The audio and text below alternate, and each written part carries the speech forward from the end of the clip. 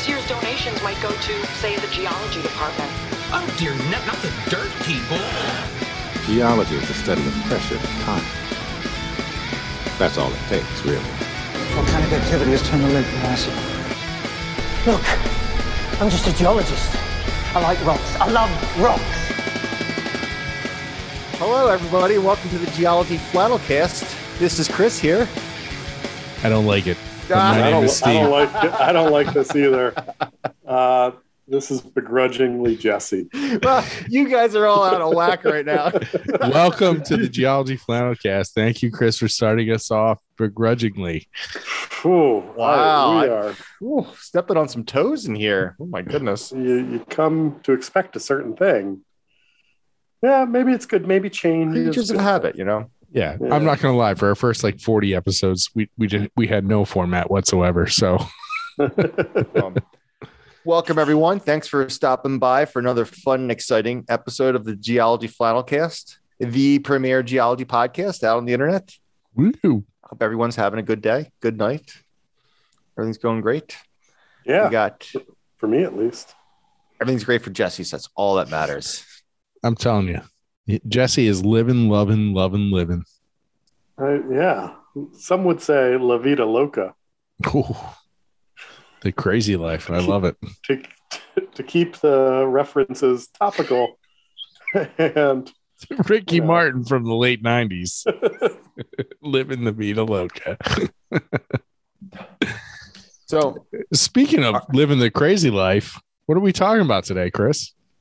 We're going to talk about some hard times for life in general. We're going to talk about the worst mass extinction event in Earth's history, the Permian mass extinction event.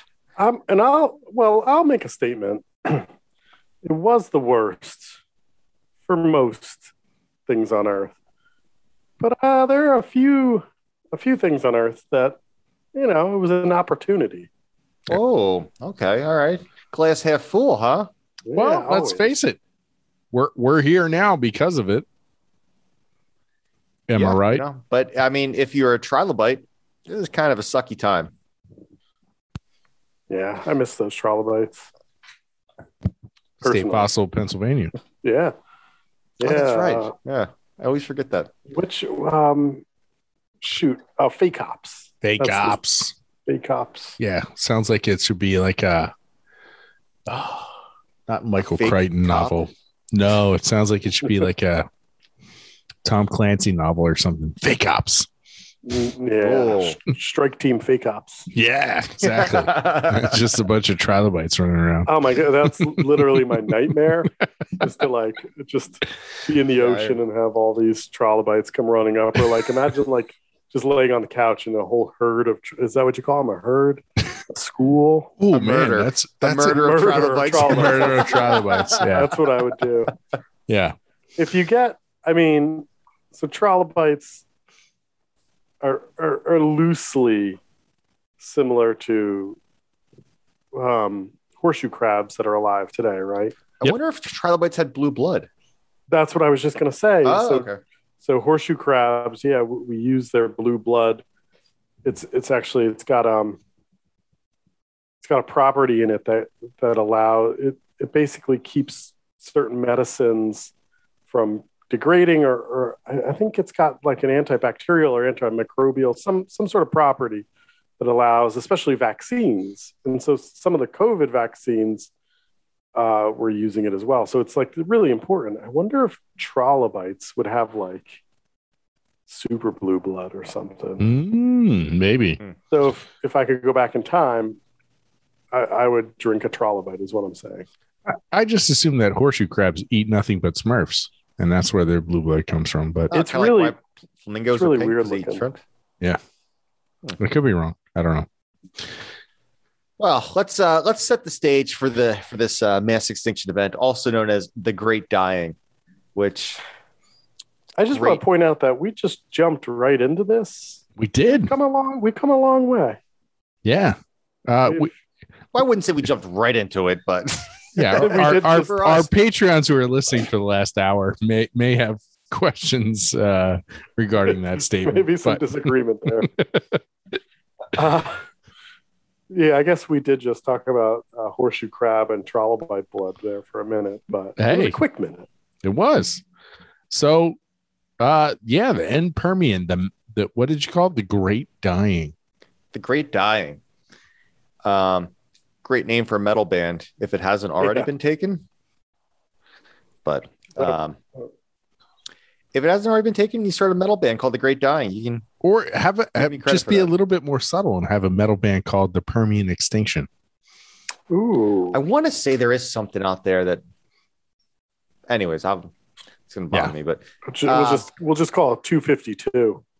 Oh, because that's how many millions of years ago this happened. 252 million years ago. 251.9, whatever. But yeah, who's counting? Yeah. It's whatever. No, I it's funny. When I memorized my geologic time scale, it was 252, but I just looked it up for our podcast today. It's now 251.9. Shucks. For the end Permian. They're always calibrating those ages. Well, I'm telling you. It looks like our good friend of the show, Maddie, gave us a link just now. There's a country singer known as The Great Dying. It's not metal. It's country. That works. That could work. Absolutely, that could work. How about that? Dude's from Mississippi. That's amazing. Thank you, Maddie, for that. All right. So would you say 251.9? Are you getting over that? That's really what we're doing right now? No, 252. We'll say it. All right. So I was trying to. Do you know the plus or minus on that? No. Yeah, so the Permian, they have it constrained. I don't know what they use to constrain. I assume. I should look into this. I shouldn't assume. But 259.9 plus or minus 0.024. So it's a few decimal places there. That's an incredible 0.024, yeah. That's incredible precision there. So they're saying they've got it plus or minus 24,000 years. Wow. It's from 250 million years ago. That's incredible. That really and that goes to show you that it really was a mass extinction event. Like stuff across the whole planet changed forever. Like there is no if, ands, or buts. There is no like, is this the Caledonian to Oxfordian in the Jurassic? No, this is like the bee's knees, end all, be all. Most stuff on the planet died, and we know when it happened. Just real fast, Jesse. What did you say that I got two dates of ash beds from this extinction event? I got 251.941 million years ago, plus or minus 0.037. Okay, so that's pretty close to what I had. That's pretty close, yeah. And then another I have one. 251 or 251.902 plus or minus 0.024. Okay, it's really, really close. And I have another one here, 251.880 plus or minus 0.031. So anyways, for 251 million years ago, that's incredible. Yeah. That so many people can agree on that sort of time frame. I mean, to have that, so the plus or minus, just real quick, essentially means, that's our range of error. So we think it happened 251 million years ago, and it was either 24,000 years before that or after that, like line that we draw, which is incredibly precise. I mean, there's more recent things that we don't have precision like that. Yeah. Mm-hmm. Within the past, million years or 2 million years, we don't, well, our precision's pretty good with the past million years, but past 10 million years, we don't have things with that precision. Yeah, but I guess you just have so many data points and so many different lines of evidence Yeah, that the overlap, you're able to narrow it down. Well, and part of it is you've got this global layer where everything is dying. And so globally, you have all these different environments where we have this distinct layer that above it, you don't have life, or you got very little evidence of life. And so it makes this extreme sort of datum, this layer. And in these different environments, there's different ways in which you can assign age or age date. And so like you were just saying, we have all these different ways to measure that age. And that's how we come up with some of this precision. Right? I just wanted to say that you're both wrong. No. You're talking I was just doing while you were talking about that. I wasn't listening to anything you were just saying. Perfect. That's about right. Yeah.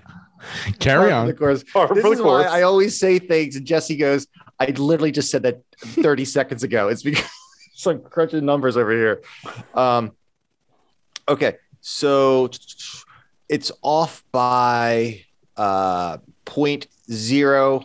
It's basically the error for these is 0.02% is what the numbers would be off by. Like the error range is 0.02% of 251 million years. 25,000 years. Like Jesse said, 30 seconds ago. That's what. Okay. I was going for. I did the calculations for 24,000. You check the math there. I appreciate it. Yeah. It's always good to check the numbers.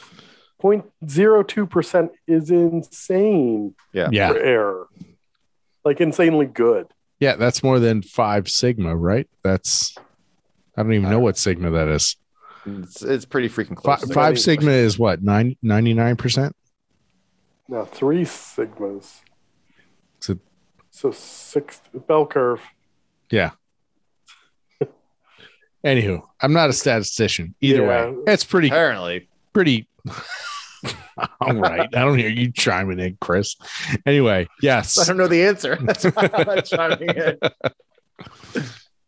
I thought 3 sigma was 95% percentile. I thought 5 sigma is 99.99994%. There you go. So what is 3 sigma then? 98. 98? All right. Yeah. 99.7. Yeah. Then I apologize. I'm way off. So we're about, 3 sigma for this, which is huge. 3.5. 3.5 is like 99.98. Yeah. So that'd be 0.02. Crazy. So okay, let's talk about the. So what happened? We're boring our listeners with these numbers here. Yes, we were on track, and we really nothing like statistics to really engage the listeners. All right, so basically, long story short, we got this thing nailed. All right, pretty much have it down to the date. We should just call it. We'll just call it an episode. Well, that's when it happened. That's just see you all next week. All right, so. The thing that is accredited now to the Permian mass extinction event is insane volcanism. And we're talking like bananas. Well, I'll throw some numbers out in a couple minutes about how crazy this level of volcanism is. But it's basically attributed to volcanism in an area known as, it's in Russia, and it's an area known as the Siberian Traps.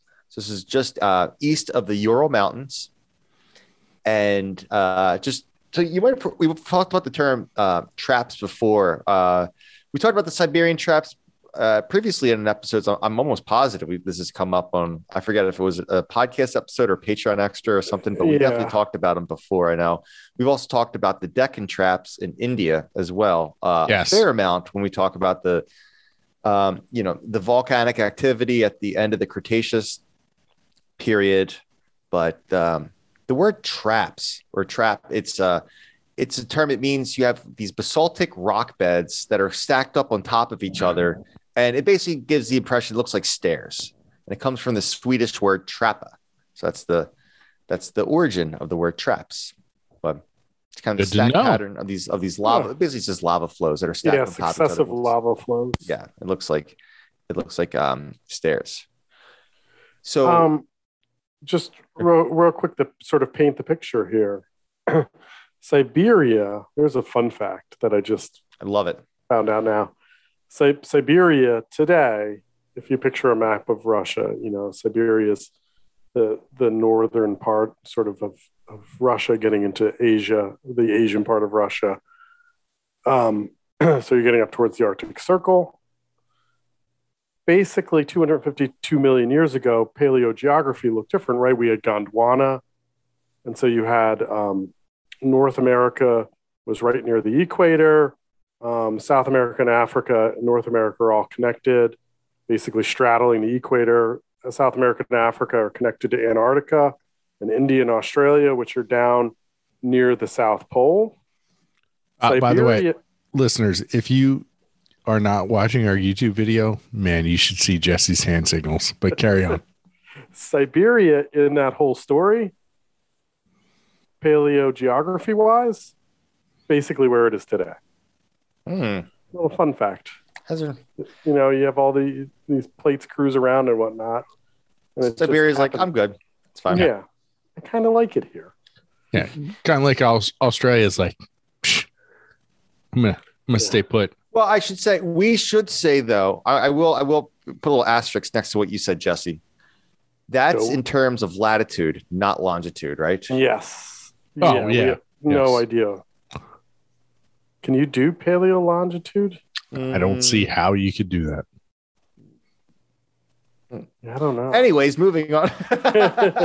Unless you could track hotspots, but again, even that's only like the last. Yeah, I mean, 60 million years. Yeah, and longitude.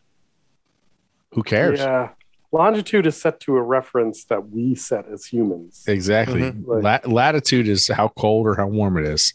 Longitude doesn't make a difference because we're spinning. Yeah, latitude.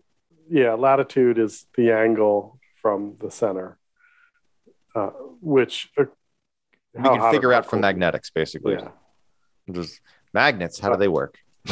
We'll never know. So we had this giant hotspot underneath Siberia 252 million years ago, and we're talking gargantuan hotspot. Right. So hotspots, we how hot was it? Pretty hot. So what a hotspot is, it ultimately comes from, you have this deep, I should say, this really hot rock coming up from, it's like a pipeline from the Earth's mantle.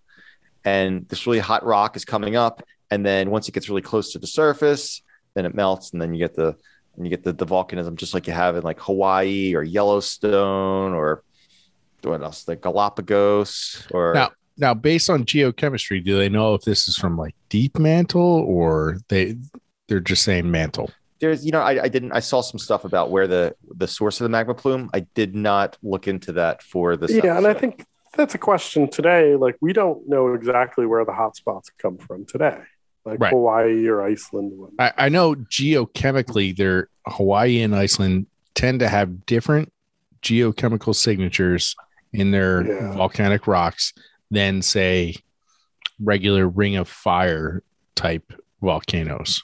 Yeah. They tend to have different geochemical signatures, meaning they're coming from something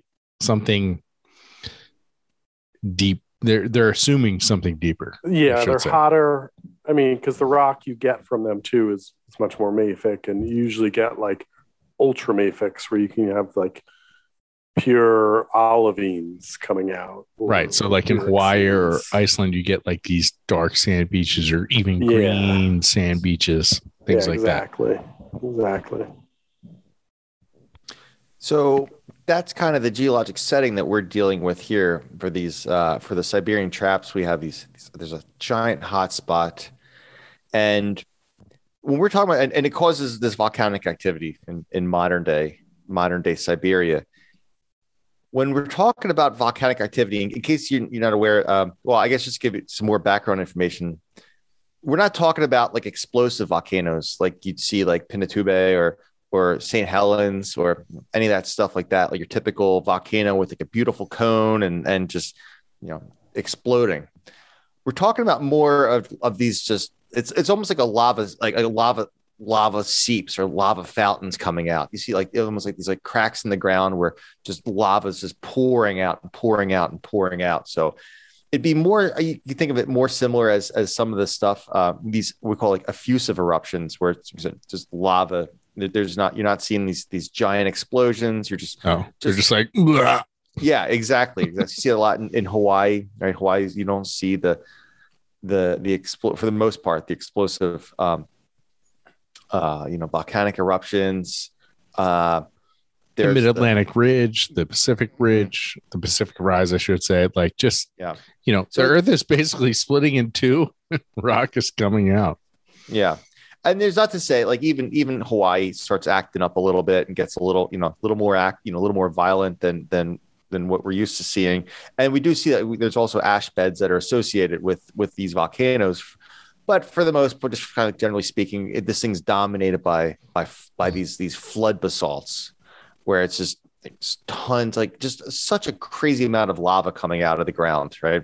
And it's just stacking up lava flows on top of lava flows, and that's why we call them the traps, right? That staircase-like shape. So these eruptions lasted a really long time. So I guess to compare to like the eruption in Hawaii, that thing's been going off since, I want to say 30 plus years. Does that sound about right for how long the Hawaiian eruption? Kilauea. I mean, since the 80s. Yeah. Since the 80s, 83, 84. 83, I think so. Yeah. Okay. So more. Yeah. All right. So we're close breaching the 40-year mark. Yeah. This thing went off for hundreds of thousands of years, if not a million years. and not only a volcano, but like a series of volcanoes. Like yeah. And like I said, there's not to say that sometimes it was more active than others, and obviously there's fluctuation with that, but this thing was erupting for a really, really long time. I feel like if you want to get the most modern picture of it, you can look for either pictures or videos of the eruption on Jaime, which is the island south of Iceland, the Westman Islands, where you had a fissure eruption. And so it created this curtain of lava that's just spraying. And it's not, that's not, it's like the Siberian traps would be that times maybe 1 million, but it gives you a picture of how the volcanism is maybe different than maybe what you're picturing a standard volcano. Well, I'm really happy you said that the Siberian traps are that times 1 million. That's what I'm here for. Because the Siberian traps are actually 1 million times greater than any volcano that the history of humans have ever seen. I nailed it. You nailed it. And you didn't even see that on the outline, did you? Nope, I closed the outline. I'm just winging it. But that's a good question. I want to know how many elephants is that? Oh, well, that's Too many. Great since you asked this. Okay. So let's get to that. How much, what's the extent of the lava flow coverage from this super crazy hotspot? So the lava covered several million square miles in Siberia. I just reopened the outline. I saw that you just, yeah. So like you said, this happened 250 million years ago. And the lava flow is still today covering about there's a couple different variations depending on what publication you look at for the extent, the aerial extent of the Siberian traps, but it's about 3 million square miles. It's about the size of Western Europe or Australia, somewhere around like that ballpark. That's what we're looking at. That's how much lava flowed out that it would have covered Western Europe or Australia. That's a lot of lava, right, fellas? Oh my gosh, yeah. More than I've ever seen. Yeah. So the Siberian traps are about 8,000 feet thick. Holy cow. With 8,000 feet. Like 8,000 feet thick. Whoa. Yeah. So it's covering several million square miles. That's 8,000 feet thick. It has a volume of about 1 million cubic miles. All right. And- Break it down. Okay. How many elephants? All right. I did the calculations before the podcast started. This is 800 trillion elephants. It's I'll put it in a more reasonable number because you can't imagine what 800 trillion elephants looks like. If you built a little fence around Central Park, you look at a satellite image of Central Park, it's pretty big, and you poured all this lava in, it would pile up until it reached the moon, and then back to Earth, and then back to the moon, and then back to Earth again. Wow. Moon, Earth, moon, Earth. I mean, roughly, I Two, just did two that. round trips. Is that what you're saying? Yeah. Basically, I sort of just did that in my head, but yeah. And do you know how I knew where we were talking about this? From our outline. It's a pretty well done outline, but it could be it is better. it is a Could've been pretty better. it could have been better, but I'm going to use that on operator error for Chris Semenek, not our wonderful sponsor, which is the Formatting Formula. Formattingformula.com or YouTube/C/formatting formula for all of your Word document formatting needs. We talk about them every week. We obviously use them every week. Well, I should say they've taught us enough that we don't need to use them every week. Like, that's how brilliant the Formatting Formula is. So you can go to their YouTube channel and watch all their videos and figure out how to do stuff yourself, how to, create a table of contents, create a header, create a footer, all that stuff. And, or like what I've done and several of us have done, you can say, hey, I have this thesis, fic it, make it work. And then, true to form, your advisor is going to be like, I think you need one more figure right in the middle. And then you're going to be like, oh, I have to rename all these figures. No, Formatting Formula can help you out and just be like, nope, just add it in. Everything will readjust all by itself automatically. So they can do it all for you. Formattingformula.com for all of your Word document formatting needs. They can adjust, your toolbars at the top. They can do, pretty much anything that Word can offer. So check them out. But more than anything, make sure you tell them Geology Flannelcast sent you. So formattingformula.com. Thank you very much, Steve. Another excellent commercial. I wouldn't go that far, but yeah, it was a commercial. So one other thing about this, about the volume of the volume of lava that is associated with the Siberian traps. So I gave the conservative estimate of 1 million cubic miles. There is, I got to do the conversions here, but there is one estimate that says this could even be as much as 16 million cubic kilometers. So let's do that conversion real fast here. What do you think it's going to be? 1 million cubic miles to cubic kilometers. 1 quadrillion elephants. It's cubic meters. All right, this is going to be a pain in the butt. This is really bad podcasting right now. It's a lot. All right. It's like at least an order of magnitude larger. So there's the point I'm trying to make is there's a lot of lava associated with this. That is a lot of lava. This is like the craziest. And or elephants aren't as big as we thought. So, you could look at it two different ways. So, okay, like you said, you get all this volcanic activity happening, right? What's going on now? Let's paint the picture about what's this in the short term, what this volcanic activity is doing. All right. So, okay, we already talked about the lava coming out. Okay, every fifth grader knows that lava is associated with volcanoes. Cool.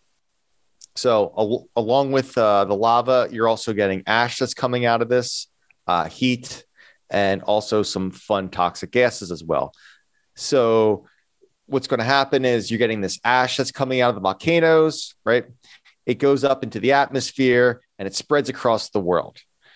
And one of the things that it starts to do, it starts to block out sunlight, okay, and starts to hinder photosynthesis.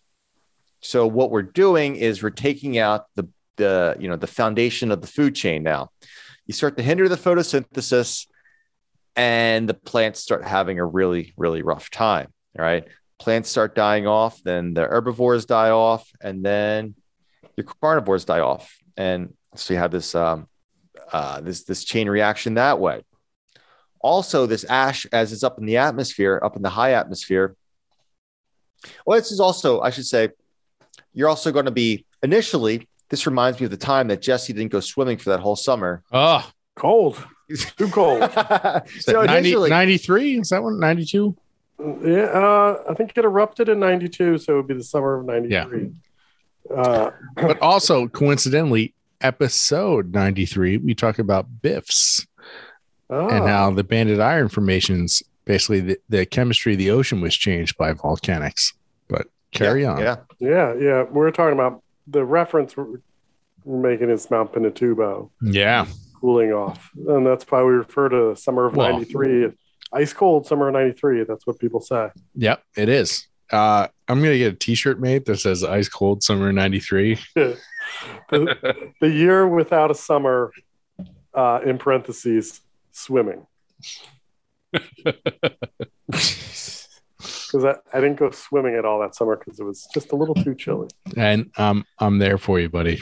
Yeah. Well, Jesse's brother violently opposes this concept. Just angry listening to this. What episode did we have Ryan on? And we had the great debate. Is that, do you know, Steve?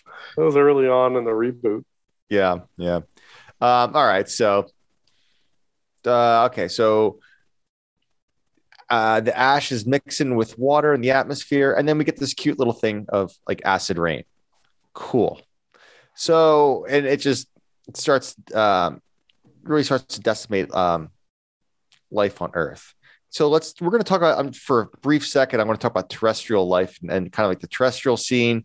And then we're going to kind of shift gears a little bit and talk about the marine realm and what was going with that. All right. So this is pretty cool. This is something that you don't normally think of, but plants are really important in terms of stopping erosion. All right. Plants. I'm glad you're bringing this up. I was Cool. just thinking about this. Yeah. So plants anchor in sediment. This is why if you go to the beach, you always, the townships will always, or at least the good ones, will put dune grass.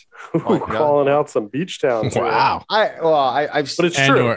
Don't climb on the dunes. Yeah, don't play on the dunes. Don't climb on the dunes. Yeah. So, fun, all right, real fun side story right here. Sure. So my wife's grandparents bought a beach house in like 1951, and it was just essentially a cottage on the beach in Ocean City, New Jersey, and it was $1,000. And so they were there for 30. They paid $1,000 for a beach house in 1951. Yes. That's amazing. Off the beach was $900. But in 1950, it was that was a chunk of change. Yeah. So so in the 80s, they built up the dunes because there were storms that were coming through and destroying houses. And my wife's grandmother would tell all the grandkids to go out there and pull out all the dune grass and push the dunes down. So because they used to be able to see the ocean because they were right on the beach, and now they can't see the ocean anymore because that's amazing. Needless to say, they stopped doing that because they kept getting in trouble. A Supreme Court case like 10 years ago where there was a couple that in one of the New Jersey beach towns, the township was like, we're building a dune so your house doesn't get destroyed during the next big storm. And they said it would ruin their view and their property values. essentially they lost because the dune also not only protects their house, it protects all the of houses behind behind yes. them from flooding and whatnot. Exactly. And So it ended up protecting the house during Hurricane Sandy. nice. Yeah. By the way, Steve, you think they were great? You think they were grateful? They were not. Absolutely not. Steve, by the way, that $1,000 house in 1951 would be $10,500 in 2021 dollars. I will buy a $10,000 house Yes. on the beach. Isn't that Can I crazy? just go down to the Jersey Shore and be like, I would like one $10,000 house, please? Yeah. Unfortunately, they sold it when Megan's grandfather died for slightly more than $2,000. Yeah. So okay. So where are we at? Okay, so we got acid rain. Okay. The plants died off. Okay. So what the one thing we're saying is plants anchor in the sediment and it makes sediment stable. So you kill off the plants and then erosion starts kicking into overdrive. And start to see in the geologic record, like right as these volcanoes are going off, evidence of big landslides. Because of all the vegetation dying off. That's really interesting. Yeah. Some places you see these really like low energy environments, and then right during the extinction event, you see boulders and stuff like that on top, representing the landslides that were occurring because there's no vegetation anchoring in the landscape. And let's face it, for the last 100 million years, you started anchoring in the landscape. You only had about 100 million years of terrestrial plants at this point. Well, that's when I talk about river forms and whatnot, only 100 million years, but yeah, like rivers before land plants evolved, like the whole landscape, if your rivers did not look like rivers look like they do today, because all of the sediment on the surface was basically unconsolidated. There's nothing stabilizing it. So those rivers are all sort of it's all just sheet flow or these braided systems. Yeah. As I like to call it, loosey goosey. Yeah. Some places you get cohesion from mud and whatnot, but for the most part, loosey goosey. Loosey goosey. One thing that you don't see in the period preceding the Permian in the Triassic is you have no preservation of coal. And one of the thoughts is not only do you get a lot of die-off of these plants. Chris, did you have it at 36 minutes that we talk about coal? Or but all of this clastic input, all of this sediment input is at the coast and where you're going to have these sort of coal or these peat swamps is going to be at or near in the coast in these transitional environments. And so if you're dumping all the sediment in, you're not allowing that plant material to just compress and build up. Just a little side note. Well, actually, Jesse, we're going to get into peat in about 3 minutes. Oh, great. Yeah. So hold your horses right there with the peat. All right, Pete's gonna have a stake in this game right now. So all the stuff that we mentioned so far is more kind of like short-term effects. Let's move on to these long-term effects now. All right. So the one thing we didn't talk about with these volcanic eruptions is carbon dioxide. This is going to be the humdinger right now. This is going to be like the nail in the coffin. Like this is just going to wreak havoc on Earth, so especially for the marine realm. So when you have this much volcanism to this extent, you're going to release 1 metric crap ton of carbon dioxide into the atmosphere. And so then what starts to happen is there's so much carbon dioxide that's released into the atmosphere. We get this runaway greenhouse effect. We know carbon dioxide is a greenhouse gas, and the more carbon dioxide you get in the atmosphere, the warmer the climate gets. So temperatures start going up. Now, the level of carbon dioxide has increased in the atmosphere and oceans by several times. Now, here's where I wanted to get with the peat. The peat's coming back into the picture here, Jesse. The lava flows of the Siberian traps flowed over these vast areas of accumulating peat. So it starts burning the peat. The lava is really hot. It starts burning the peat, and it's releasing methane into the atmosphere as well. So you're getting the carbon dioxide and methane going up into the atmosphere and to make this topical and relevant, this is a concern in present day Siberia as well, where just instead of volcanism, we're seeing a lot of, with global warming, we're seeing permafrost melting. And so the permafrost has a lot of this frozen and built up plant material, peat. And the warming has caused the surface vegetation to dry out. And Siberia is seeing sort of record-setting wildfires currently.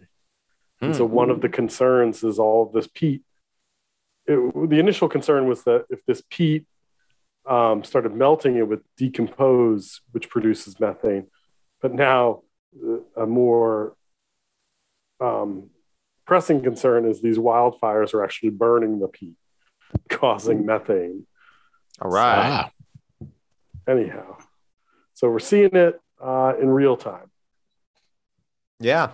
Great. Full circle, baby. So going back 252 million years ago, now we're getting all of this carbon dioxide in the atmosphere. Well, the oceans suck up a lot of carbon dioxide. And when that happens, the oceans are become more acidic, right? So this is, and you can do this simple experiment. It's not even an experiment. This simple thing at your home. If you just have, you get a glass of water and you get a straw and you just start, blowing bubbles in the water, you breathe out carbon dioxide. You're mixing carbon dioxide with water. You're creating carbonic acid. If you blow bubbles in the water for a couple minutes, the water actually starts to become slightly acidic. Carbonic acid is a really weak acid, but nonetheless, it's acidic. And now the oceans start absorbing this carbon dioxide and absorbing it. So the more carbon dioxide you get in the oceans, the more acidic that ocean is becoming. And this is actually what we're seeing today as well. But this is called ocean acidification. You might have heard of this. And this is really bad news for marine life. Marine life is very sensitive to things like temperature and also pH. So we're dropping the pH now. And then also, once you start absorbing more carbon dioxide, you start losing oxygen in the oceans, especially in the deep waters that aren't in direct contact with the atmosphere. So we got all this stuff going on. And so I'm kind of setting the stage for this. We're going to see this, how the mass extinction is really going to play out. And it's really going to just decimate the marine population. So fun little side note, there's the German physiologist Hans Otto Portner. He has these three variables, which he calls the deadly trio in terms of these mass extinction events. And in each of these three variables can cause harm to life. But when all three of them are there, it's just this, it's just like this multiplier effect. So we have global warming, ocean acidification, and oxygen depletion. And when that happens, it's just, you get all three of them combined. It's lights like out. Bad news bears. It's not great. And it's really not great if you're an animal that has a skeleton that's made of the mineral calcite. Right? So which at the time was a lot of animals. A lot of stuff had hard parts that were made of calcite. So calcite does not like to hang out in acidic conditions. These organisms are basically building their skeletal framework out of calcite. We're dropping the pH. We're making the oceans more acidic. That's not good if your hard parts are made out of calcite. And just as a sidebar, if you're ever in an intro to geology class and you have to identify, is this calcite or not? You put acid on it. Mm-hmm. If you put acid on it and it bubbles up and disappears, you have calcite.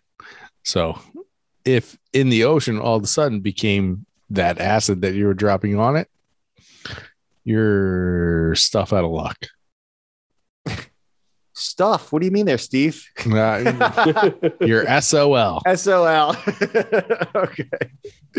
So we got all this carbon dioxide in the oceans, but we're going to see it, even this is the worst mass extinction event that we know of that's hit Earth. But still, even during like the worst of the worst, not everything dies. And to quote Jeff Goldblum in Jurassic Park, I'm glad you did it because I was going to do it if you didn't. Life always finds a way, right? Life finds a way. We should put that in the intro, little intro montage. Take out Pierce Brosnan talking about the volcanic activities turn the lakes into acid. Anyways, one of these days I'll spiff it up. Okay. So not all of your marine organisms, or just I'm not even going to limit it to marine organisms. Not all of your organs are going to respond to carbon dioxide the same way. Okay.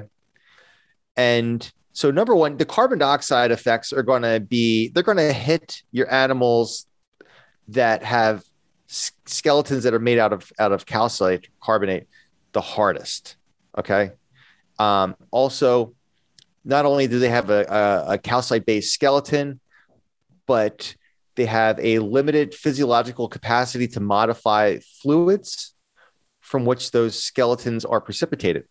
So what the heck does that mean? Basically, they're not able to move stuff around inside their bodies. Yeah, right? They have one mechanism and one mechanism only. Yeah. And then it's never good evolutionarily speaking. No. Yeah. It's like corals. Corals are screwed. All right. Corals are done. Like this thing is going to decimate the coral population. Now, so it takes out a lot of basically takes out the entire coral population, right? Yeah. So the corals we have today are not the corals that were alive back then. There are two other types of corals that we had back then that are no longer around today. So they were the main Rugose and tabula corals. Yep. Yeah. Rugose are called horn corals because they look like horns. They do. They almost look like cornucopias. Yeah, that's the exact thing that I always think of when I see the Rugose corals. Yeah, and tabulae are how do I explain them? They're like little boxes stacked on top of you. I don't know. Yeah.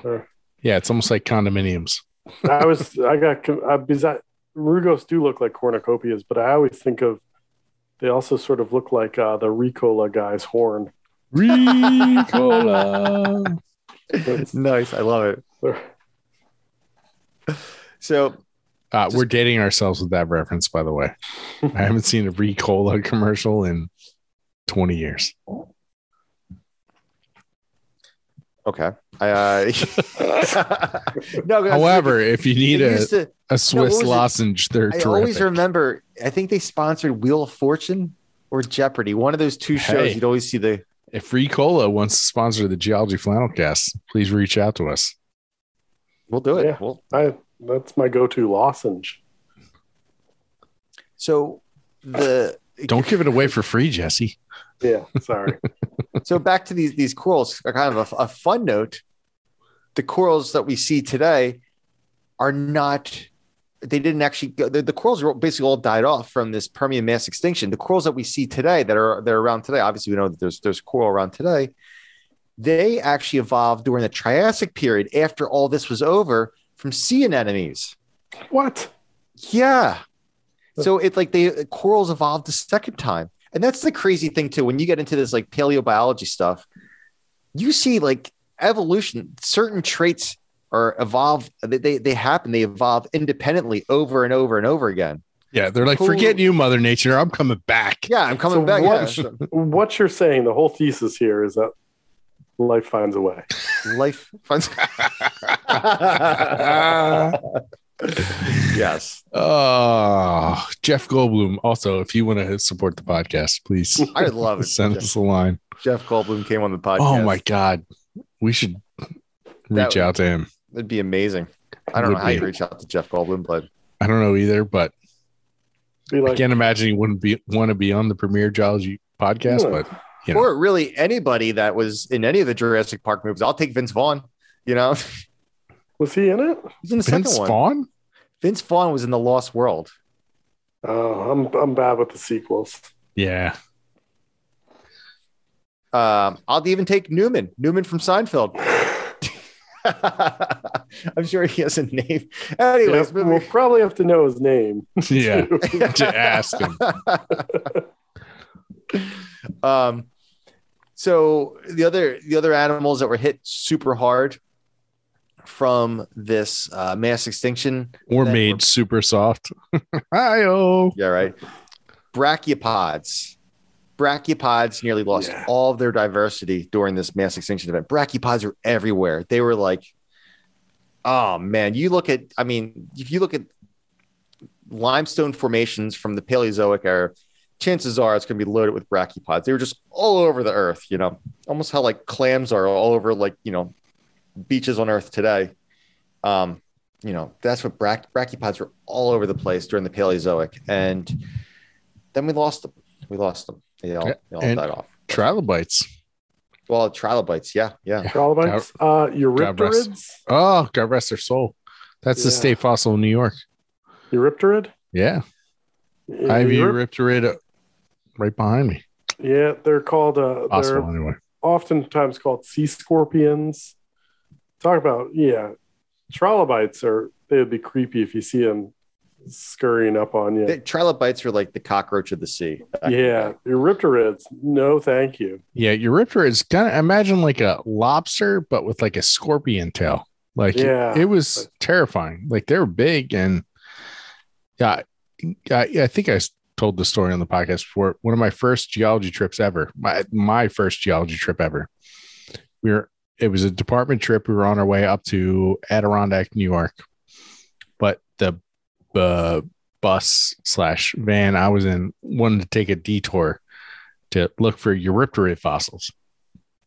And I was like, whatever. Like, this is Andy Anderson.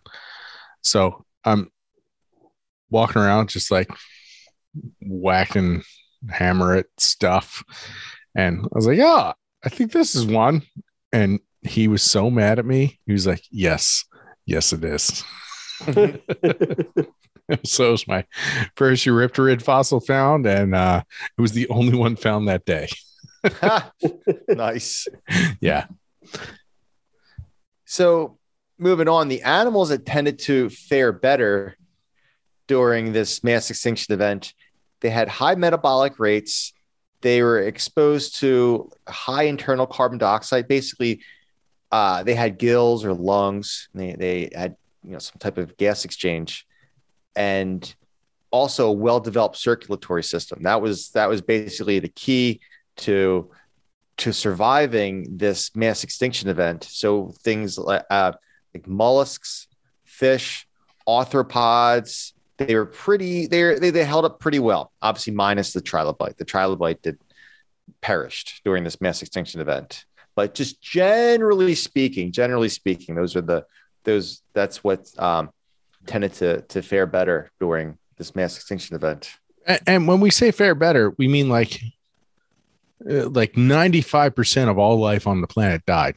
Well, 96% of all marine species died. Sorry. 90% of all species on Earth died. So yeah, the terrestrial animals. Oh, that's it? Oh. Well, he's off by 5%, right? No, that's like, imagine looking at your front door right now, all the trees, all the bushes, all your plants, all your flowers, everything died, and then you have like a 1 foot square of grass made it. Like, yeah, you're screwed. Yeah, decimated. Basically, all of ocean life collapsed. All right. We're talking near total. I shouldn't say total because it's never total, but a near total collapse of ocean life from this mass extinction event. And a lot of it was the acidification. Yeah. Right? Yeah. So anyone who's listening who has to take a paleontology exam or a paleontology test, when all else fails and you don't know when X, Y, or Z life ended, just guess the end Permian, because there's a good chance you're correct. That's actually not bad advice. Yeah, unless it's dinosaurs. Yeah, dinosaurs 66 million years ago. Everything else 252 million years ago. Statistically, he's not incorrect. No, it's not bad advice. All right, so the land animals, while obviously everything on Earth was kind of hit hard from this, the land animals were not so much they tended to fare a little better because they weren't affected by the ocean acidification or oxygen loss. And also terrestrial animals, they can tend to handle changes in temperature better than marine organisms. They're not as like finicky as some marine organisms. I mean, they already evolved to be on the land. They went from their nice, cozy ocean life to this harsher environment of the land. So they were already, I don't know, more equipped for this temperature fluctuation and other fluctuation, I guess. Yeah, I just think it just seems like, just kind of looking at this in general, the animals obviously a lot of stuff died, but the animals that lived in the marine animals, you see the more evolved animals tended to hang on, like the mollusks and fish, whereas some of your more advanced life, whereas the simpler stuff, see you later. I think it comes down to, I think Jesse said it earlier. There was these animals, they didn't have like a great circulatory system, or they just kind of just sat there at the bottom of the ocean and were just kind of simple. And it's just like, well, you don't really have too much going on there. There's no backup plan, basically, kind of simple. And that just, it decimated those types of animals. Whereas I think the terrestrial life evolved later. It was a little more complex and seemed like it could roll with the punches a little better. A little better. Like, I don't want to say it like, oh, the land animals are fine. No, the land animals, it must have been crazy. You were losing vegetation. The food chain was collapsing. Right. And not only that, like if you lose, let's say 94% of all the life in the ocean, how much of that was responsible for the oxygen in the atmosphere, which then affects everything that's terrestrial as well. So one of the interesting things, and there was a study in the early 2000s about this, or I think that's when it came out, was that with this extinction event, especially early on, if you have all this ash and it sort of dims sunlight, and the planet starts fluctuating sort of wildly in terms of its temperature, some of the land animals, especially mammals, which are evolving at this time, it's thought this is when they start. Most of them, it's thought, this is all sort of speculative too. You're getting into the idea about trying to, model some of this, but it's thought that a lot of them survived or developed as nocturnal organisms, and they're eating sort of insects to survive. But it's thought that one of the adaptations that we start seeing is the development of fur and feathers on mammals and other organisms, and sort of higher metabolic rates and whatnot. So you see this development in organisms that we see in the modern This is when we think the onset was, which is sort of interesting. This event, and that's what you see with extinction events. It sort of kickstarts organisms to Trims the fat. to adapt. Yeah, to adapt. So are you saying my hairy body is evolutionarily superior to everyone else's, and I'm adapted to extinction events? Because I'm okay with that. Yeah, your body is a direct result of the Permian extinction. That is not true. I love it. I'm adapted to live through an extinction event. Yeah, I'm definitely bulking up for famine resistance. So I do sort of want to come back to this at the end. It's a fun topic here. Do you want to keep going on about?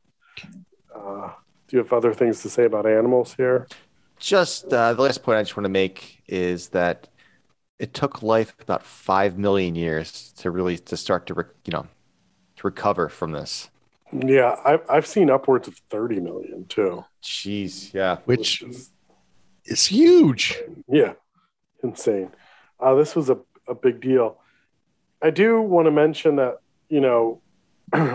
the Siberian traps would be my bet if I was a gambling person, which I'm not, because I'm saving my $1,000 to buy that beach house someday. $10,000 beach house. Yeah, I'm waiting for just the right one. Someone to put it on the market for $10,000. People have speculated about other causes, and the go-to with extinctions is always impacts, because that's the one we see at the KT, and it's sort of the one where we have a definitive sort of link. There are people who would argue that, but you can argue things and be wrong all the time. It doesn't matter. Yeah. There was definitely some causation there where big rock hit Earth, lots of things died. There's other things going on, but it was the big rock really did it. Yeah. So whenever we have these extinction events, the first thing folks want to do is look for impact events. And the thing with the Permian is we don't really have. There's two speculative cases. There's off the northwest coast of Australia. There's this place called Vidu, where you have this anomaly that folks have speculated was an impact crater. But basically all the rock in it is volcanic. You find no like debris that would have been kicked up. You basically find none of the telltale signs of an impact. It dates right around 250. That's why people have looked at it, but it's probably just volcanism. And more recently, like in the past 4 or 5 years, some folks have found sort of geophysical evidence for an impact, a structure on the Falkland Islands, so down off the coast of Argentina. But again, that's sort of a little speculative in that it's all geophysical based. There's no sort of actual physical evidence. You don't find any ejecta or any debris. You don't find any metamorphic shocked quartz. If you listened last week. And so it's, I don't know, to some extent, I think wishful thinking. Well, the other tricky thing about finding these impact craters and trying to tie them to a mass extinction event is that if you have a big rock that hits the Earth in the middle of the Pacific Ocean, you think we're going to find that? No. And nearly 3/4 of the Earth is covered in water. So that's the other thing too. This impactor has to hit that 25% on land. Yeah, it's got to hit just the right spot. At least in order to find the crater. I mean, you might find evidence of a tsunami. Well, or even cause the effects. Like it's got to hit sort of the right place at the right time. It's the reason you have you hit off Chicxulub and you get an extinction event 66 million years ago, but you hit a rock, say off the Chesapeake Bay 30 million years ago, and there's no extinction. Right. So it needs to be the specific rock hitting you. It needs to be the specific angle that it's hitting you. It needs to hit a specific place on the planet. Certain type of seafloor. Yeah, they're just all different kind of variables. So the end Permian, yes. Most of the evidence that we have to this date is those volcanic events. Essentially, it's a crap ton of volcanics spewing into the air. That's going to change the planet. It's going to change the ocean chemistry, and it's going to kill everything. And if it happens over a 20,000 year period, think about it. Over the 20,000 year period, we've had relaxation of an ice age, which has led rise to the modern human race. So lots of stuff can happen in 20,000 years. Yeah, that's a good point. Things were moving pretty hot and heavy the last 20,000 years. Don't get me started. Life moves pretty fast. If you don't take time to stop and look around, you might miss it. That's what Ferris Bueller taught me. He was talking about the Permian. Pretty sure. Yeah, right? That's what was written about. So let's, I don't know if you have any other pressing things. I do want to say, in terms of these extinction events, if we think about like an impactor or these flood basalts, I don't even know what we should cover some of the other ones, I guess. Ocean overturning anoxia or something like that. Well, yeah, I mean, we talked about, like in BIFs, we talked about the, oxidation event of the ocean. Yeah.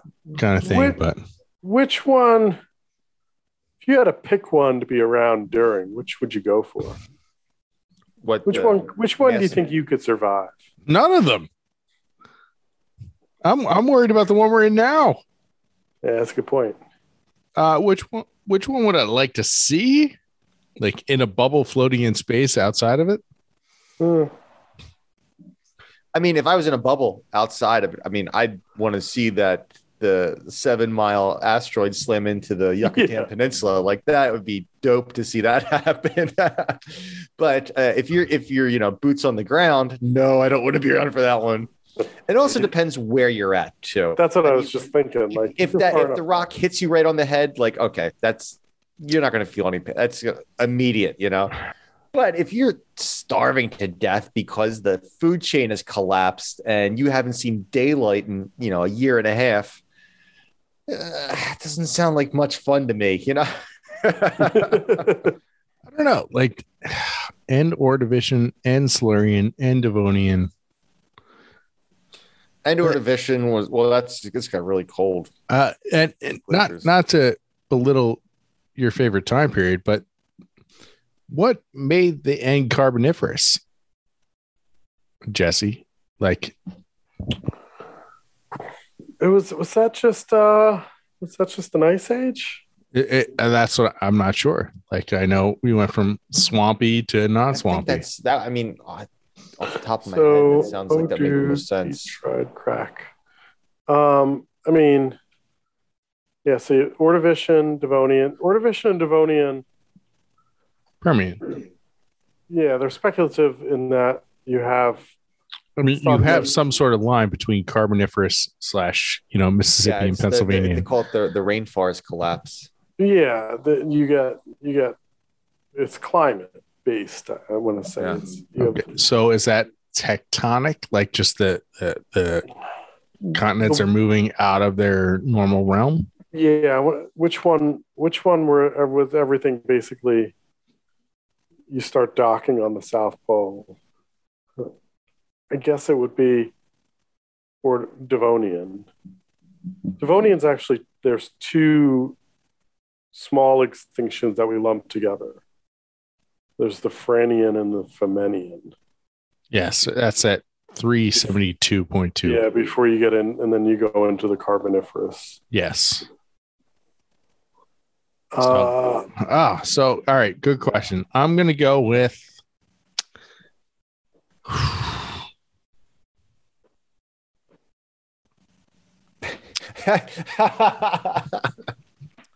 I don't know. How do you want to die, Steve? The PETM, the Paleocene Eocene thermal maximum? oh no, Well- no! You want to overheat? I think I'd rather be cold. All right, so you want some sort of I'll go Devonian. Just cool me off. cryogenian. All right. Well, I don't want to snowball Earth. I think. How about you, Chris? I think I'd just go Chicxulub. Just rock and roll, baby. Here we go. Just because it'd be over fast. Like it wasn't. Well, I mean, relatively fast. It wasn't like we had volcanism for hundreds of thousands of years. A million years or something like that. It's just You're going to be like in the movie slow Deep lingering. Impact, where the guy stands on the beach as the tsunami comes in. yeah. It's just like, all right, this is it. That always bothered me because Yeah, they knew ahead of time. They could have gotten uphill just like Shia LaBeouf. no, it wasn't Shy. It was Frodo. Oh, it was Frodo. Sorry. Yes, you're right. What's his name? Just call him Frodo. I'm sure. What is just his name? just like oh my god, there's people listening just like right now that are Newman, like, who is Elijah Wood. Wayne Knight. Elijah Wood. Thank you. Elijah Wood. Newman Dwayne Nut. Yeah, that's it. So we're doing great here with our.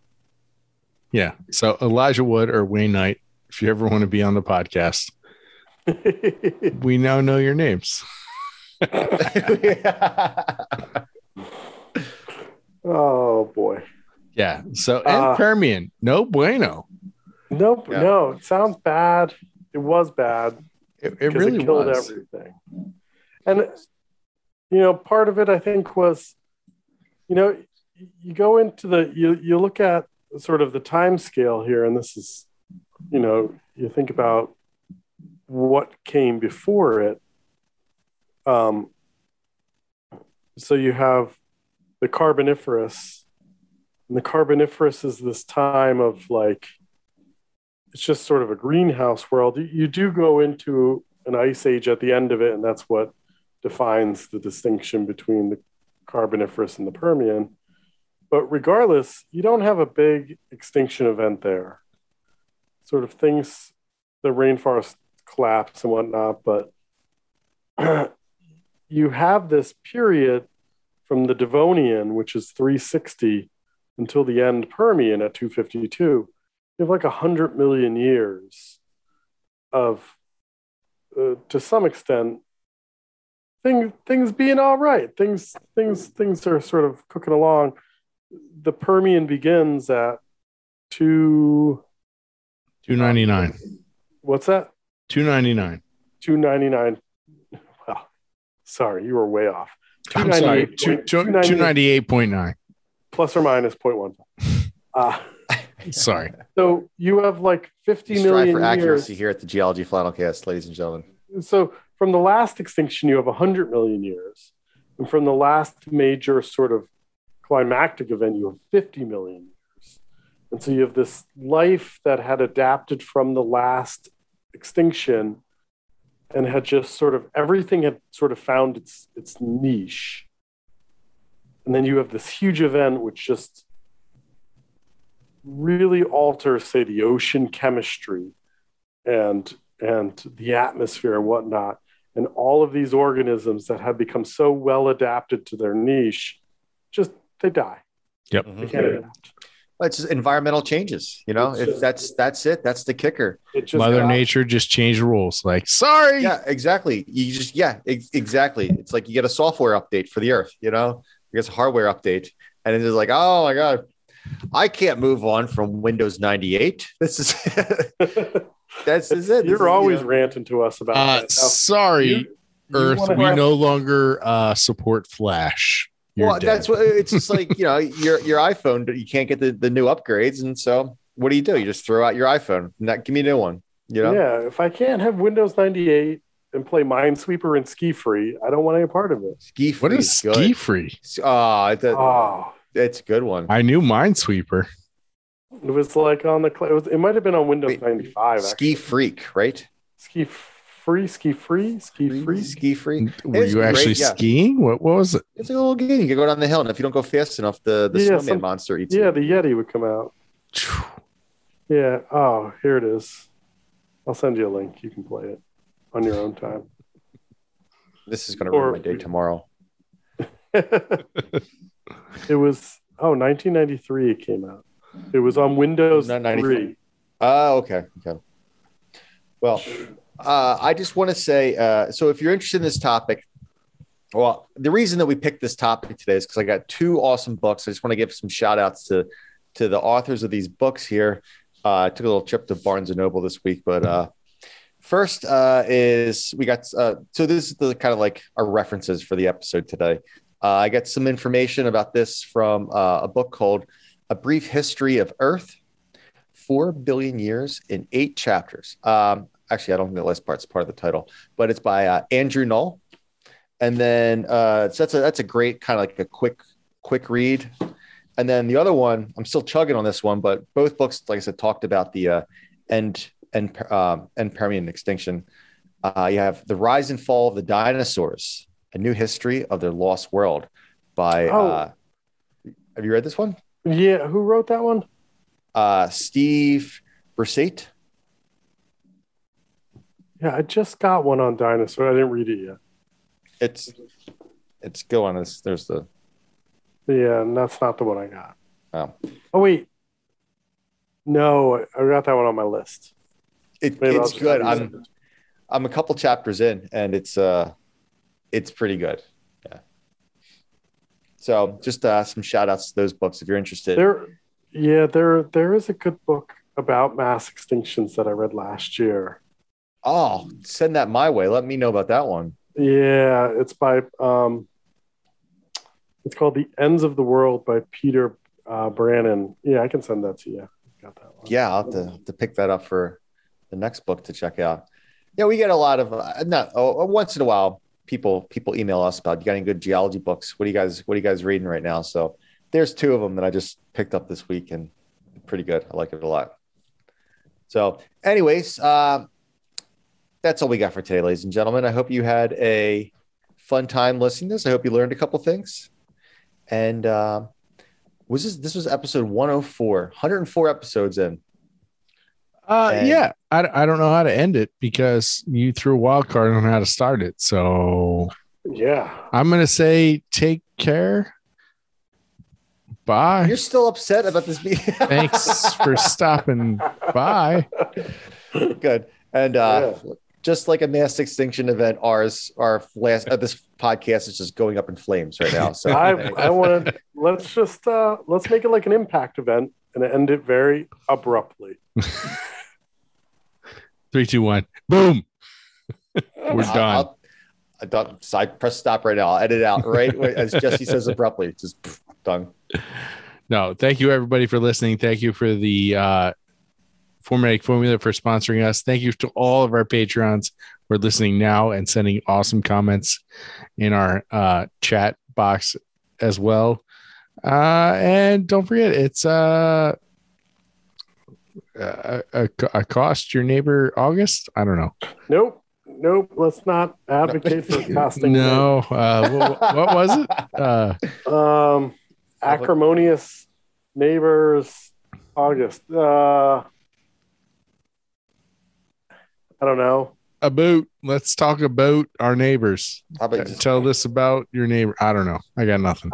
Once again, tell your Aunt August. Tell your Aunt August. Just like a mass extinction event, I can feel all of the oxygen being sucked out right now from the podcast. Yes. But thanks for offering a suggestion, Chris. Just end it. Stop. All right. Thanks, everybody. Bye. Bye-bye. Thanks for stopping by. Yeah, my work here is done.